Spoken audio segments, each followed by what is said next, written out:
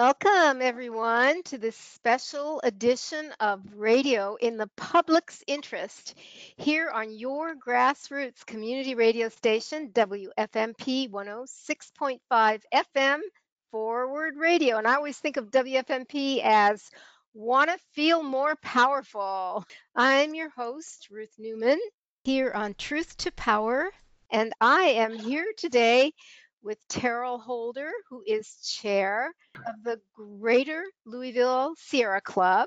This is a fantastic organization that is dedicated to enjoying, exploring, and protecting our natural resources. It's national, but this is the local chapter. We're going to talk about some local issues and initiatives. So, welcome, Terrell Holder. And if you would briefly give us your vision of the Greater Louisville Sierra Club. Well, we're a little bit different from a lot of nonprofits. We have two important functions, I think. You can split us down the middle almost between getting people outdoors through outings programs and being alert to issues that are important to us in the community, that we can, at the very least, we can give voice to where we think there's inequity. So activism on the environmental, social spectrum, and getting people outside so we'll have more people that learn about and enjoy the outdoors, that become those that care about taking care of nature. It's our two branches that we really divide ourselves and divide our time and effort towards. Very good. And they both come together for us to be healthier, which is especially important now during this pandemic, to be outdoors, and for the environment, for our resources, our woods and habitats to be healthier, because that is what is screaming for help right now. So I'm so glad we have the Sierra Club. The activities are separate, but we don't separate the concept. The idea of people on one side and nature on the other side, healthy people and healthy nature, it goes together. We depend on nature. We require nature to survive. And so many people, I think, take it for granted even still. After years and years of activism, issues, fights, going way back to the 60s and before, there's still people that aren't able to connect the fact that they're dependent on nature, and the health of us and nature depend on each other. So it's a very important relationship that we don't want to separate. Right, exactly. Nature can survive without us, but we cannot survive without nature. That's true. Nature will survive without us in the long run, I think, but hopefully that's a way down the road. Thank goodness for air, water, soil, and plants and the critters. What's going on with the Sierra Club? Well, right now, one of the things we're keeping our eye on is a proposed rezoning in what's known as the Floyd's Fork District Review Overlay. Now, the Floyd's Fork District Review Overlay was created in 1993 after a couple of years of hard-fought work by the people along Floyd's Fork. And what it does is it provides a special district in the city that is designed to both preserve the ecological integrity of the watershed, but also the historic, cultural, heritage integrity of the watershed as well. It's a great place to go take a drive in the country if you like to do that and not even have to leave the county. It has a culture and a flavor all its own, but also Floyd's Fork Creek has about 30 miles worth of stream in the county of Jefferson itself. So it meanders from Oldham County and Shelby County line all the way down to Bullitt County for over 30 miles in Jefferson County. So it's a really important watershed. And the district review overlay surrounds that watershed and is about 16 miles in length.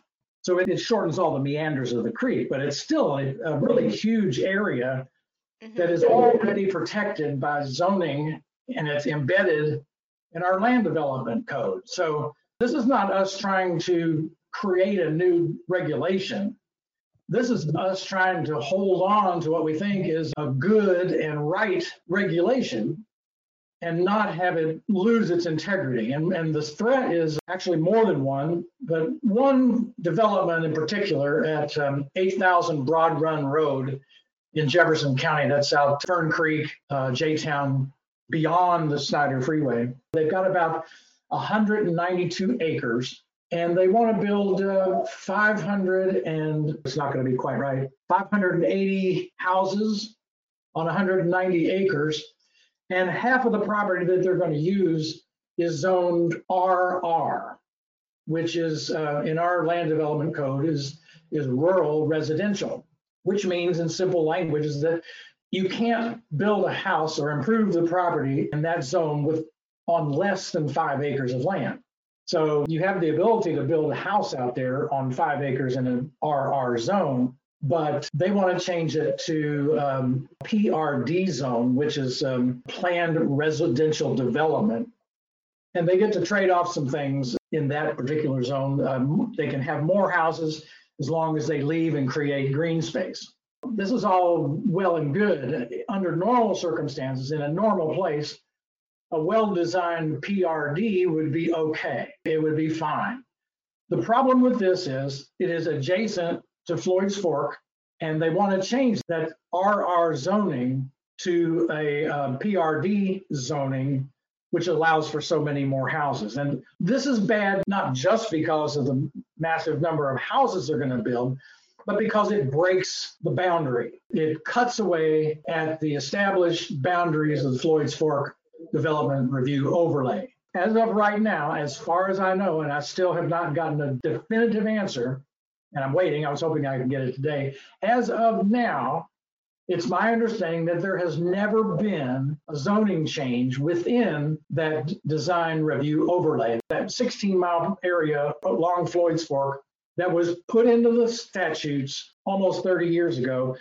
Up till now, there has not been a zoning change in that geographical area as far as I know at this moment. Now, that may change. I was out in J-Town the other night, and I'm a golfer. So I was playing golf out in Charlie Ventnor Park, and the traffic was really heavy. I would normally turn left to go toward the Snyder Freeway, and I had to turn right because of traffic.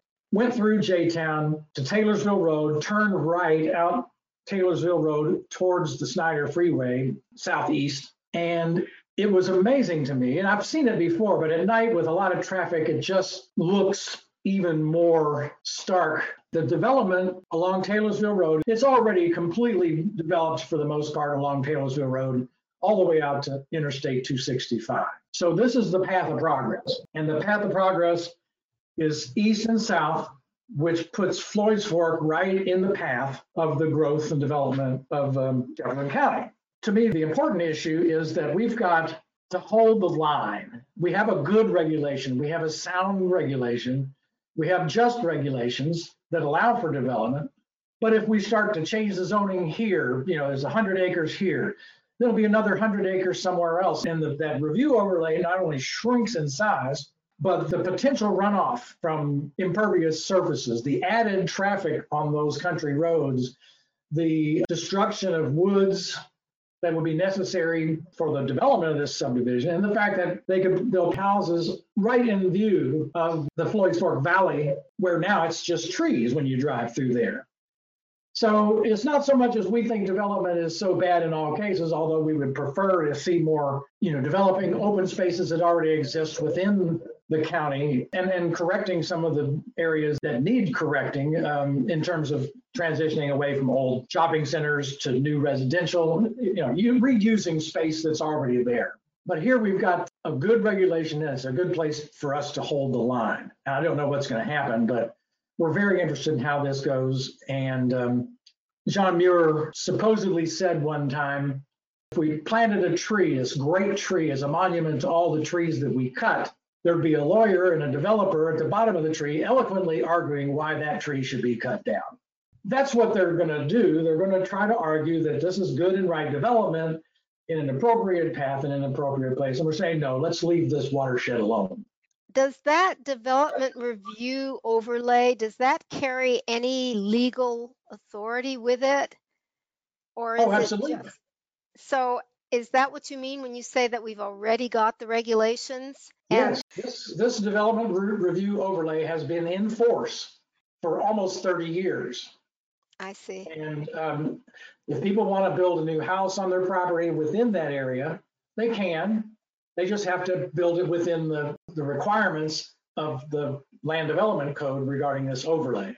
So yes, the overlay is there, and everybody that does any kind of development or building or changing has to follow those rules. If this zoning change goes through, it'll be a breach in the wall, basically. It'll be the planning commission saying to the people in that area that, oh no, we think that this development is more important than this development overlay space, than the heritage and ecological character of Floyd's Fork watershed. How does this intersect with the parklands? Is there any relationship? There's no relationship between the parklands of Floyd's Fork and the development review overlay, with the exception is that the parklands are within that space. The entire parklands of Floyd's Fork, from Bardstown Road over to Shelbyville Road, lies within the development review overlay. So we as a community felt that it was important enough of a place to develop this really nice park. The parklands of Floyd's Fork are there because of the characteristics of the watershed, the beauty of the hills and the creek and so forth. So that's the only relationship, is that they're in the same place. Do you think that the parklands might have been a magnet for developers to think they could get higher profits from developing out there? That's a really good point. It has been suggested, and it's probably true, that when you have a nice public resource like the parklands, people are going to want to be close to it. So yeah, I've heard it called a sprawl magnet. The parklands of Floyd's Fork was originally developed. There was a big concern that this would enhance and hasten development out toward the east and south in Jefferson County.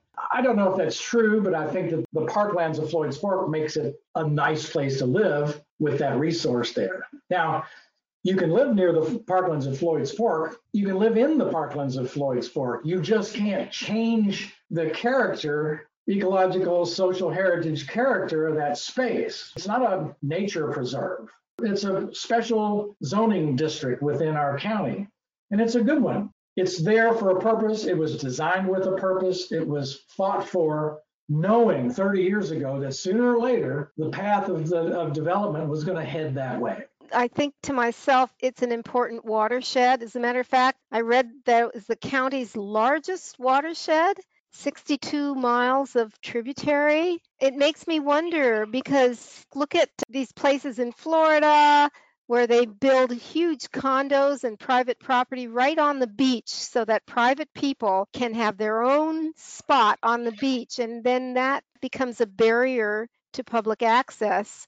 And then it also puts down a whole lot of impervious surfaces. And here in Louisville, we've got those apartments that got built right along our Ohio River so that they block the view, and they also create more impervious surfaces and more foreign materials going into the Ohio River. And it just seems like when you've got a beautiful spot like they've created with the parklands, the developers are not far behind because they see a way of profiting.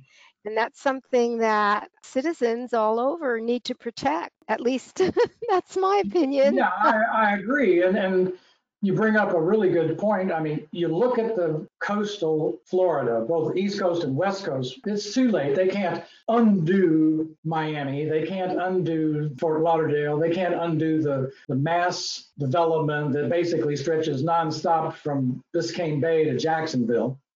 It's too late, but it's not too late for this space. Now, what I like to do when I talk with people about it is that let's not think about it in terms of today. We know that regardless of what we do as a community, it's very likely that that part of our county where we have lots of vacant land is eventually going to be developed. And what I like to get people to visualize is, imagine you live in Southeast Louisville, Fern Creek, J-Town, beyond the Snyder Freeway, around the Floyd's Fork watershed. And you can drive through fully developed J-Town and then pass into a woodland area with farmsteads, large yards, trees, woods, and you drive for a couple of miles and wander around the creek, come up out of that beautiful natural place into more development subdivision. So in the long run, this will be a beautiful green corridor through the eastern and southeastern part of our county. And if you can imagine what it will be like in 50 years if this special district stays intact, Mm-hmm. you can imagine driving across this beautiful green space. But if you think 50 years in the future, when we allow them to disregard or just toss it away in the name of development and progress, it's just going to be another bridge across a creek with houses and apartments everywhere, just like it is everywhere else. So that's why it's important to us. Absolutely. I was also reading that Jefferson County Public Schools has also applied. Have you heard anything about this? I think they've purchased or they're thinking of purchasing 40 acres somewhere in Floyd's Fork for building a school. And the problem with that is it's also going to attract more development into the parklands or toward the parklands. I have not seen that. Do you know about where that is? In The school board? Echo Trail, it's 40 acres on Echo Trail. Well, Echo Trail is in that area. Whether or not it's in the special district, I can't say. You know, it very well could be, and I don't know this, it very well could be that the school is an appropriate use if it conforms to the regulations within that overlay district. So it's hard to say one way or another. There's going to be development out there. There is now, and it's happening now. Yeah. Schools are necessary, parks are necessary, but also this district was conserved in a special district for a purpose. And we want that purpose to remain intact. We want the area to remain intact. So right now, as you see it, it's illegal for them to do any developing there because they violate the overlay. Without any changes right now, they could build, like I said, it's 192 acres, I believe. And part of the property that's not in the overlay is zoned R4. So they could build, 300 houses on that property, no problem. Uh-huh. There's another half of the property, about 90 acres, 100 acres, that's within the overlay that they want to change. So, and they could build there too. They could build houses on 5-acre lots. They could have some spectacular estates if they conformed to the guidelines within the development review. And who are these developers? Highgate Development is the name of the group. It's a partnership with the landowners and so forth. 600 houses is a lot of houses. It's a very large development. This is not small. This is not a little subdivision. This is a big development. It's a greenfield development, meaning it's being built on land that was previously used for agriculture. They're not building new houses where old houses were. They're not building apartments and condos where old houses were. They're taking a farm and putting, 580 houses on it. Detached and attached housing. So it'll be quite dense. Do you happen to know where people could go to get more information or to at least be informed of the status of where things stand? You can go to our website at sierraclub.org/Greater Louisville Group, all one word. And we have an article out there and some links where you can find out information about it. You can also get in touch with the Metro Planning and Design Services, and they will answer your questions and give you status updates on where this development is, 8,000 Rod Run Road in southeast Louisville. Metro Planning and Design Services, what is their function? They're the group that is responsible for managing our land development, making sure that people who are doing land use changes of any kind conform to the requirements in the land development code. Essentially, it's zoning, but it's so much more than that. The land development code is a huge document that gets updated periodically. We have a fairly new version out there right now that's available on LouisvilleKY.gov.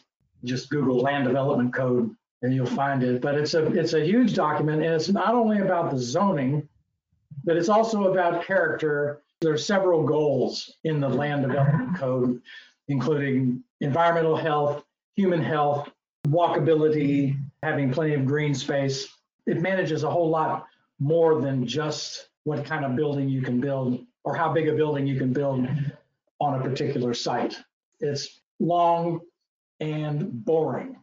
But there's a whole section in the land development code about this particular special district. I just hope that they do their due diligence and they stick to the goals of that overlay and that we keep our green spaces that are dwindling so rapidly. Thank you for that, Terrell. Yeah, again, it's not just about the green space. It is about the ecological health of the stream and its tributaries, but it's also about the character of the place. It's not a nature preserve. It's an important district in our community, and there's multiple benefits from conforming to the rules that are already there. I must say, when I saw all of these resources going into the parklands, I felt like some of that should have gone into Louisville instead. They should have spent a lot of that money, in my opinion, on putting bike lanes here in Louisville. They were doing things that would create a compulsion to go out there and ride your bike when you could, if we had enough bike lanes here in Louisville, using our bikes for being able to commute back and forth, go to the grocery store, go to school. But we can't because they didn't spend the money. I'm trapped where I live. Not only is there no bike lane, there's no shoulders. If I go down any of the streets around me, Hillcrest, Zorn Avenue, Brownsboro, Melwood, there's no shoulders. There's nowhere to bike. And when I go down Hillcrest, and I'm probably going to get in trouble with this, I go on the sidewalk because I'm not going to get out there in a lane with a car with no shoulder, nowhere to pull over to the right and let a car pass. Yeah, I agree with you. And let me say, the beginnings of the parklands of Floyd's Fork were not universally accepted. Now, it's a two-edged sword. For me, it's a beautiful, beautiful resource, the parklands. There's great places to go hiking. They have staff out there that are wonderful with visitors. They've done some wonderful stuff. But it's also, sadly, it's in the far, far hinterland of the East End, and it encourages development to pull that direction. When a lot of our central city, south and west, has been neglected, I'm talking about streets not having been paved and streetlights going dark and the city not responding quickly enough to people's calls. I mean, in a sense, it's a typical split between rich suburban folks can do for themselves because there's no way for people without vehicles to get to the parklands of Floyd's Fork because there's no bus out there. And if you don't have a car, you're just basically unable to get there. It's a great place where money was spent that might have been better spent elsewhere. The Parklands was a private development. You know, it's a partnership between the parks and the 21st Century Parks. It's limited to who can get there. And while it's beautiful, there's still lots of things in other parts of town that need help. Yeah, as a matter of fact, I think I read that 21st Century Parks, it's some kind of a private. Yeah, I think it's a nonprofit. We're both right. It's a private nonprofit corporation. I thought I read that they also were considering some kind of a development for profit. Do you want to talk about another issue? Another thing we're doing right now is we're looking at Louisville Gas and Electric. LG&E KU has just released a new integrated resource plan. Essentially, it's a forward-looking document that predicts their usage for electricity and gas and explains how they're going to meet that need over the coming years. Now, what's fascinating about that, I mean, you read it, it's really important. We couldn't be sitting here talking now if we didn't have very, very reliable electrical service 24/7 every day of the year. A blackout would be a tragedy. You know what happens when the ice comes and breaks the power lines, or if a tree falls. When you're out of power, you're really you're up a creek. You're at Floyd's Fork without a paddle. The idea is this is how they're going to keep that service going. And what we're looking at is not just their analysis of demand predictions of how much power is going to be needed over time. Since LG&E is mostly fossil fuel powered, in order to get in line with the changing climate and doing the things that we need to do to keep the greenhouse gas emissions as low as possible, they should be transitioning to cleaner energy. And in this particular plan, our preliminary review has shown that while over the next 16 or 17 years, almost every single one of the fossil fuel, coal and natural gas plants that they have online now are set to retire. Oh, that's great, supposedly. Next year, they're going to shut down one of the Mill Creek generators, Mill Creek number 1. They explained sort of generally that they're going to absorb the loss of that one with pickup from some of the existing facilities. But as more and more go offline, they're going to have to replace them with new facilities. And at this point, our preliminary review shows that as of 2038, there's still going to be only 18% solar to be powered by fossil fuels, even 18 years from now, which implies a coal plant goes down, they're either going to build a new coal plant or a new natural gas plant to replace that. Now, the scale of power plants is from small to very large, and there's a mixture that's needed so that they can generate more power when demand is high, pretty much instantaneously with smaller plants, while the larger plants generate a base load. So as of this point, it looks as though they're going to continue with a mostly fossil-powered electrical system. And this is KU, LG&E together as a group. So we're studying this review and trying to find the gaps. And we know they're there, where they don't tell us what they're going to replace a plant that's set to retire in 2028 or 2030. What are they going to replace that power with? This is going to be natural gas. Are they going to add solar? Are they going to import wind energy? Or are they just going to go on with fossil fuels into the indefinite future? And we just want to make this public. We're evaluating this plan, and we're going to publish a short report that says, here's what they're saying. The report itself is not written for the public citizen, although anybody could probably read it, but it's all about models and predictions and stuff like that. But we're exploring the report to discover what they've left out, which we feel like is going to be a whole lot of renewable energy in the future. Yeah, that goes directly against at least the city of Louisville's goal of reducing net greenhouse gas emissions and achieving climate neutrality by 2050. Yeah, and I think they're counting on LG&E. One of the things that they've been counting on, I think, is the retirement of a lot of the existing facilities in the LG&E and KU network. And they don't know right now, any more than I do, what LG&E is going to replace those systems with. Honestly, Carol, I'm surprised that in this era of climate crises and disruption, that they would even be able to do that, without some kind of government authority coming down on them and saying, no, you have to replace your retiring power plants with renewables. Is there no legal standing to keep them in line with all of our survival goals? In this report, they spend a lot of time talking about requirements and regulations and laws and how they understand everything as it stands now. And the fact is, there are no laws that says you can't build a new coal power plant. There's no law that says you cannot. There's political pressure, there's pressure from the public, but there's no law against it. There's no law against emitting carbon dioxide. The reason we're having so much difficulty in this process that we've been struggling with for the last at least 30 years is that there is no government authority. We have passed no legislation that puts teeth into what we know is the right thing to do, which would be to prohibit coal plants from being built. In Kentucky, we haven't even required renewable portfolio standard. Many states have said, okay, here's a law. We got to have X percent, 25%, whatever, X percent of our energy for the public must come from renewable sources. A lot of states have that 20, 25% rule, maybe more, maybe less. We don't in Kentucky.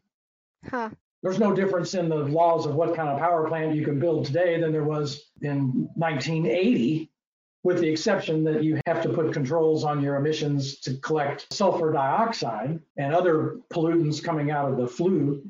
But that doesn't address the issue of global warming. It addresses the issue of pollution, but not global warming. And you are tuned in to Truth to Power on WFMP 106.5 FM Community Radio.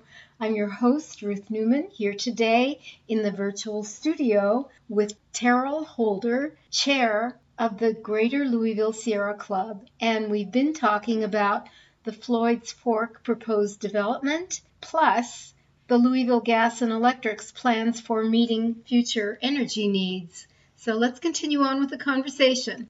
This is what I've always thought, is that they already know the destruction. They can see the destruction and the flooding and all of the catastrophes that are going on. Why aren't they including that in the cost, the actual price that humanity pays for these fossil fuels?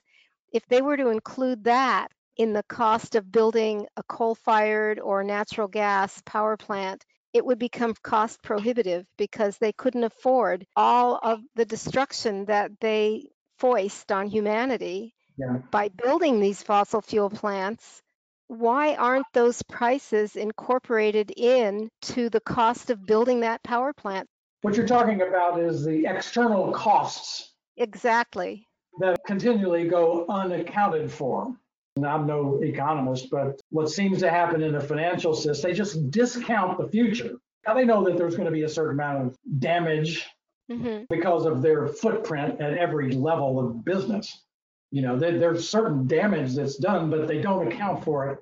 And those unaccounted for costs are called externalities. That's basically just too bad. There's no law that says they have to take that in mind. Imagine if everybody who manufactured anything, whether it's a phone or a hot dog, and had to recover every bit of waste that they put out. That is, every hot dog wrapper, every leftover hot dog that didn't get eaten. In the case of a phone, the packaging, the phone itself. When the phone is dead, the company takes it back and reads it. If companies were responsible for collecting back everything they throw out on us, our problems would be a long way toward being solved. But they're not responsible. Once they put that stuff out in the public, it gets used until it goes to the landfill. I remember many, many decades ago hearing a statement from Buckminster Fuller, who said, everything has a place on this planet. Everything. Coal, nitrous oxide that goes up into the air. If it were in the soil, it would be fine. If the coal were back in the ground, it would be fine. If the packaging were reused and put back into the cycling of all of the different elements that cycle through, we wouldn't have any problems. I mean, you go into the forest, you know that there's death, you know that there's all kinds of drama going on in the forest, but yet it's all beautiful, it smells nice, there's no trash heaps because they are all connected. All the plant life and the critters, they're all connected. So you go into the forest and you smell the fragrance of the woods, the peacefulness, the beauty. You go into human society and we don't know what to do after we create these products. We don't put them back into the natural cycles. And so they end up in the air like smog when they should be in the ground, or they end up in the river when they should be in the ground. In nature, waste is food. This is simple as that. In nature, nothing goes to waste. It's not efficient. Matter of fact, nature is highly inefficient in an energy transfer perspective, but it's perfect for what it does. I mean, in nature, waste is food. In our society, waste is something to be pushed away and hidden somewhere. Everything has a place. It's just that we don't know where that place is. We put it in the wrong place, and we have this term that we call waste, which is really an illusion. Nothing is a waste. It belongs somewhere. That's my feeling. We just haven't learned how to change our ways yet. Right. I think we're learning slowly. There's a lot of people that I know and speak with. They're doing really good things. It's a long, slow process of change. Or part of the problem is that we're used to being able to go here and do that right away and hop on a plane, hop in a car, go to the store, hop on your computer. I mean, the conveniences of modern life could not be possible if it weren't for the fossil fuel industry. Having power is amazing. It increases our ability to do work 1,000-fold. How about we switch over to another topic? I would love to talk about networking among organizations. I was on a Zoom meeting last night that had to do with that, and it was very inspiring. And it's something that I want to start introducing also to the radio station and to the nonprofits in town. So maybe we could even do a show on networked nonprofits. Yes. What we're trying to do right now, and don't want to get into it, but we're trying to organize that process. I have a friend at Kentucky Interfaith Power and Light. I have a friend at Kentuckians for the Commonwealth, and I talk to them about stuff from time to time. Okay, that's great, but that's not network. There's no process there. And what we're working to, and I'm not going to spoil it by telling you something that might not come to pass, but we're working on making a formal procedure for our people to work within. Nothing hard, just defined. So you make continuous contact, you continually share, and you grow the intimacy between groups in a planned way. And that is exactly what I'm looking for too.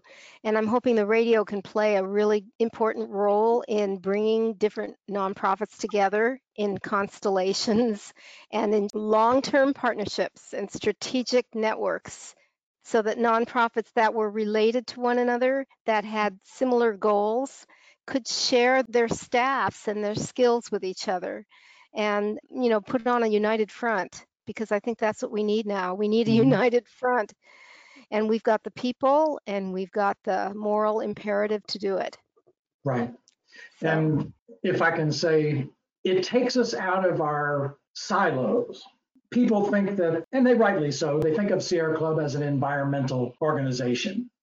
But the fact is, in today's world, we understand that there's social, ecological connectivity. Okay, one doesn't exist without the other. It's all a part of the big whole. Exactly. But a weakness in a system is a weakness for everybody. It's all connected. And this is not necessarily everybody in the Sierra Club thinks like this, is just me. But that connectivity, that social, ecological connectivity is critical if we're going to get into the future in a much better place than where we're headed right now. I completely agree. And I think you're on the right track right now, where we need to be, because that's where my head has been going lately also. Thank you so much, Terrell. Now give that website one more time. sierraclub.org/Greater Louisville Group. And you've been listening to Truth to Power on WFMP 106.5 FM with me, your host, Ruth Newman, in conversation with Terrell Holder, chair of the Greater Louisville Sierra Club. And we've been discussing a proposed rezoning for developers to build subdivisions within the Floyd's Fork District Review overlay right next door to the Parklands. We also covered LG&E's newly submitted plan for meeting future energy needs, but without mentioning what they would be replacing their retiring fossil fuel plants with. More fossil fuel plants? One would hope not. And finally, we touched on an idea known as networked nonprofits that is starting to take hold across the country. So stay tuned for a future show or shows on this very exciting new trend. And now I am going to use the remaining time to read, with the author's permission, an article that caught my attention that I hope you'll find informative and provocative. The article is titled, How 9/11 Set Progressive Causes Back and How We Rebounded, by David Korten, published in the online October 6, 2021 edition of Yes Magazine. As the 20th anniversary of the attack on the World Trade Center approached, I wasn't paying much attention, but then I received an email from my longtime colleague John Kavanaugh former director of the Institute for Policy Studies in Washington, D.C. It was a private message recalling the, quote, "justice, not vengeance," unquote, initiative that the Institute and Yes Magazine organized along with Harry Belafonte and Danny Glover a few days after the historic attack. We gathered signatures from our nation's leading progressives for a statement calling on Americans to resist the rush to war in Afghanistan. As I reread our statement in response to John's email and reflected on the 20-year war that followed, I was struck by three things. One was that the U.S. failures in Afghanistan that we now so clearly see were in fact foreseeable. We spelled them out in the Declaration.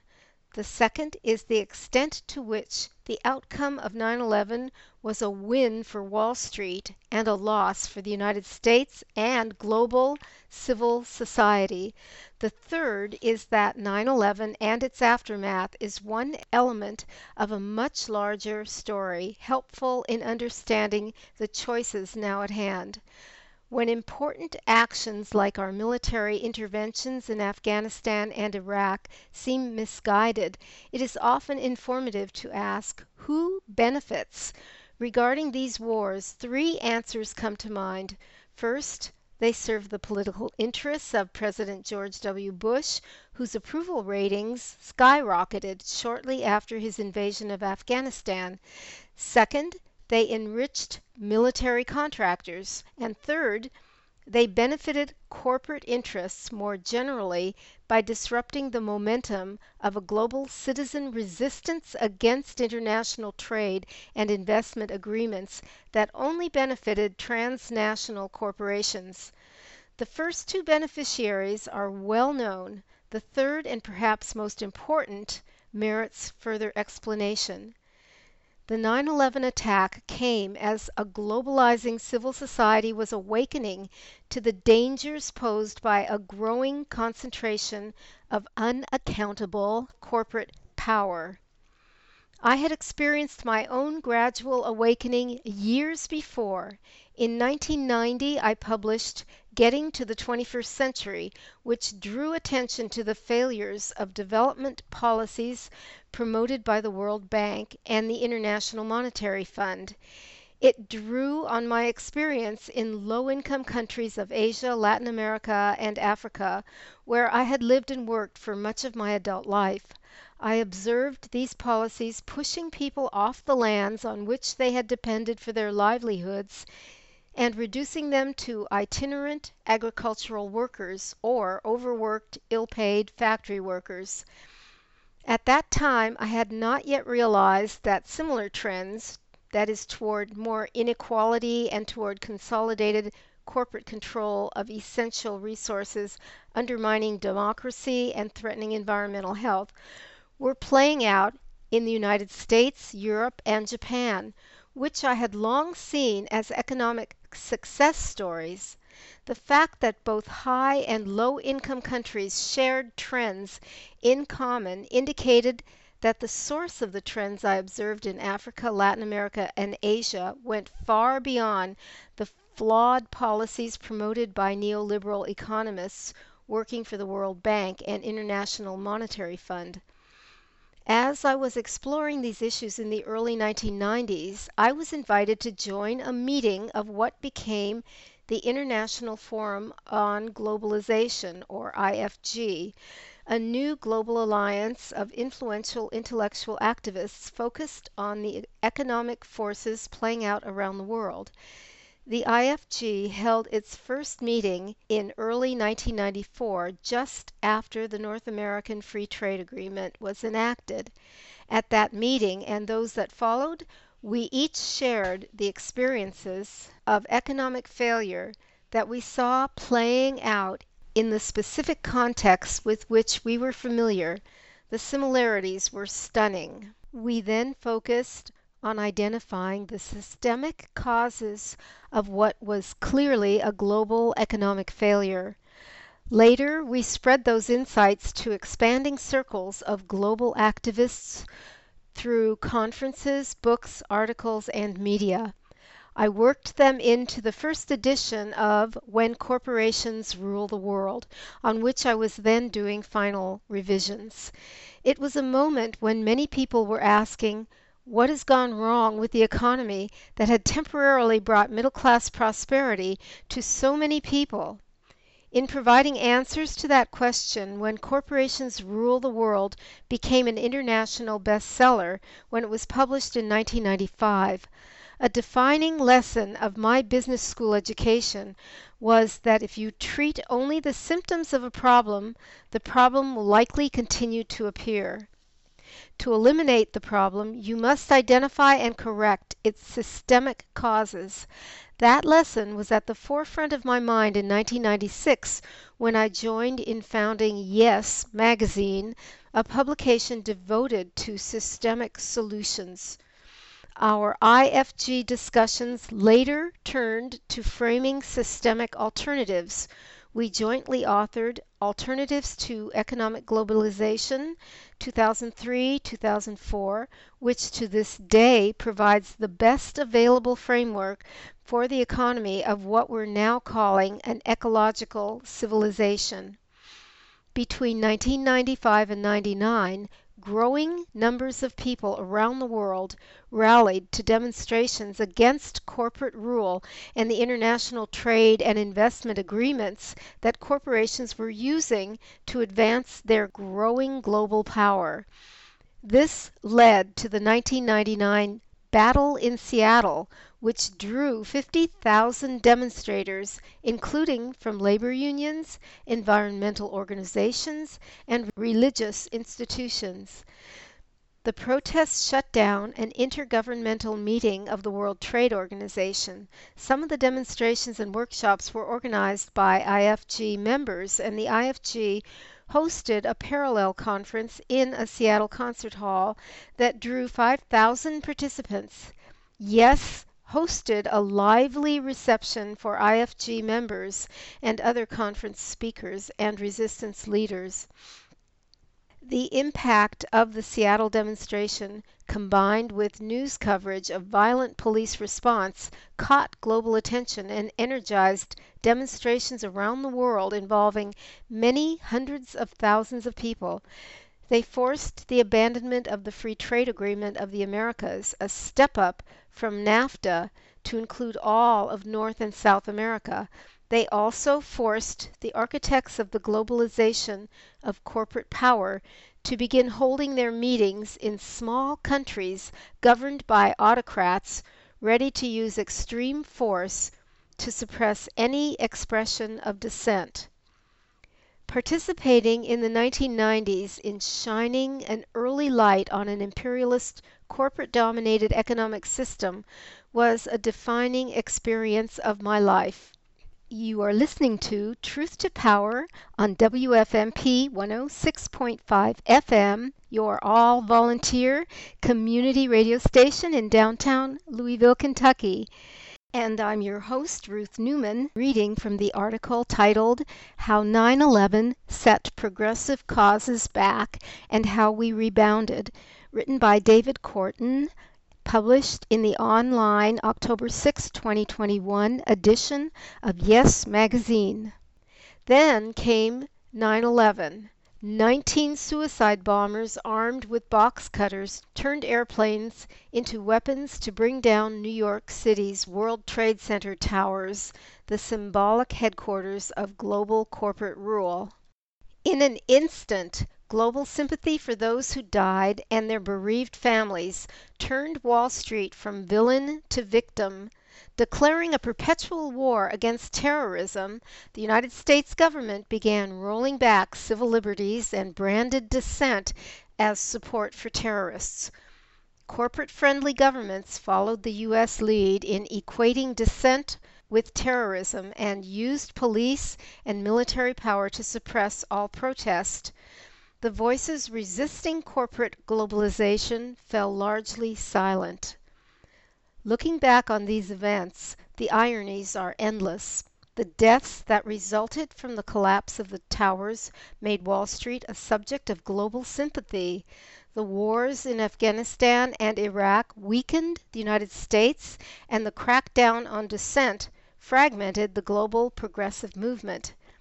Massive demonstrations to disrupt global meetings of the corporate power brokers largely ceased. The hijackers attacked the World Trade Center as a symbol of Western colonialism and capitalism. They committed mass murder, but by justifying a global crackdown on dissent, they strengthened the forces of Wall Street they intended to weaken. There is yet a deeper irony. The global corporate agenda is destroying Earth's capacity to sustain life. That is an act of collective suicide from which no one escapes. We call the suicide bombers who brought down the World Trade Center terrorists, but the terror that they evoked was minuscule compared to the global terror evoked by unrestrained climate change, including massive wildfires, droughts, floods, and hurricanes, which trace directly to the excesses wrought by Wall Street. While making modest pro-environmental gestures, Wall Street has a deep financial interest in maintaining the system that is causing the crisis, and many among Wall Street's champions believe that even when the economy and human society are collapsing under the weight of climate change, they will come out the winners. But there will be no winners on a dead Earth. Wall Street interests have yet to recognize that their quest is ultimately suicidal, much like the attack by bin Laden's suicide bombers. A look at 9/11 and its aftermath within the context of a much larger human story is helpful in recognizing that we are at the midpoint of a great transformation. Post 9/11, progressive movements have focused attention on the many ways an imperialist approach to organizing human societies has wounded indigenous people, black people, Hispanics, Asians, refugees, women, and LGBTQ people. Awareness is now growing that a system that advantages the wealthy at the expense of everyone else dehumanizes the oppressors as well as the oppressed.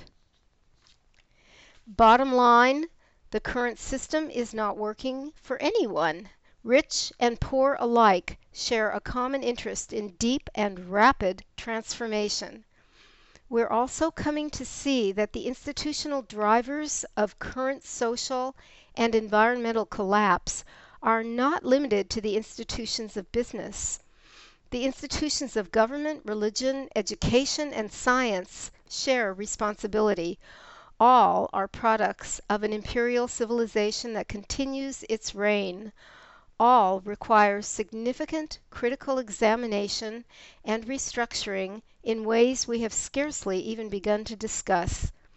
The emergent ecological civilization we seek will be a world that has moved beyond divisions by class, gender, and ethnicity. It will be a world in which every person has a meaningful role in assuring a fulfilling life of material sufficiency and spiritual abundance for all on a beautiful, healthy, living earth. We stand at a point of civilizational transformation comparable to the human transition from wandering bands of hunter-gatherers to settled agricultural communities some 10,000 years ago. It's also comparable to the transformation from relatively peaceful, egalitarian farming communities to societies organized around violent, exploitative imperial hierarchy that occurred some 5,000 years ago. We now stand at a decisive moment in a third great transformation.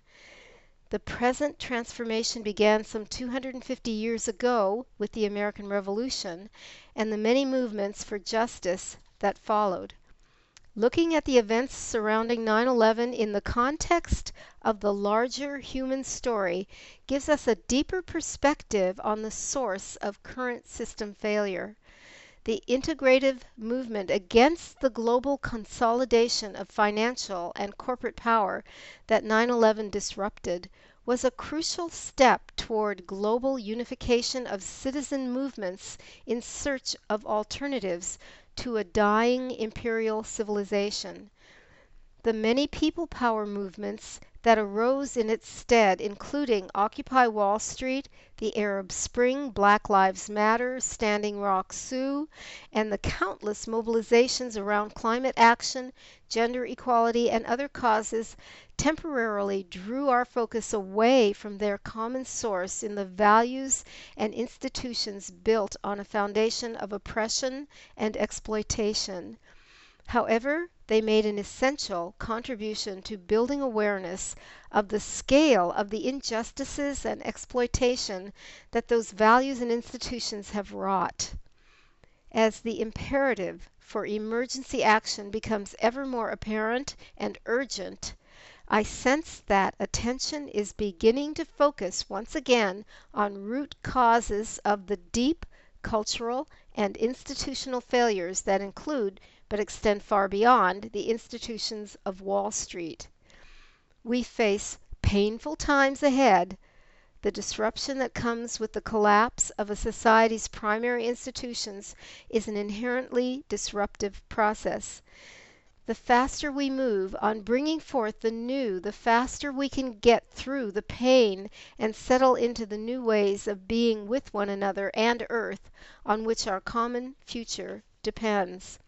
It is now evident that the resistance against the global consolidation of corporate power was just one step toward unleashing the transformational power of a global movement dedicated to advancing the human transition to an ecological civilization. The challenges ahead are daunting. We have many sources of insight, but we have no proven model for the global civilization we must now bring into being. Drawing from all our sources of understanding, we must learn together as we engage in creative dialogue, community building, and testing and sharing alternatives as we go.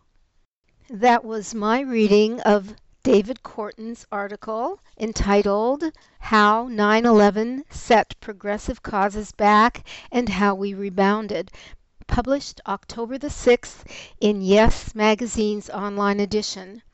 And before that, you heard Terrell Holder, chair of the Greater Louisville Sierra Club, discussing issues of possible development encroachment into protected areas next to the parklands. Also, LG&E's ambiguous report that did not mention what they intend to replace retiring fossil fuel plants with, as well as the concept of networked nonprofits. Well, we've come to the close of this week's Truth to Power on WFMP 106.5 FM. This is Ruth Newman, thanking you for listening and inviting you to participate in this community radio project by going to www.forwardradio.org.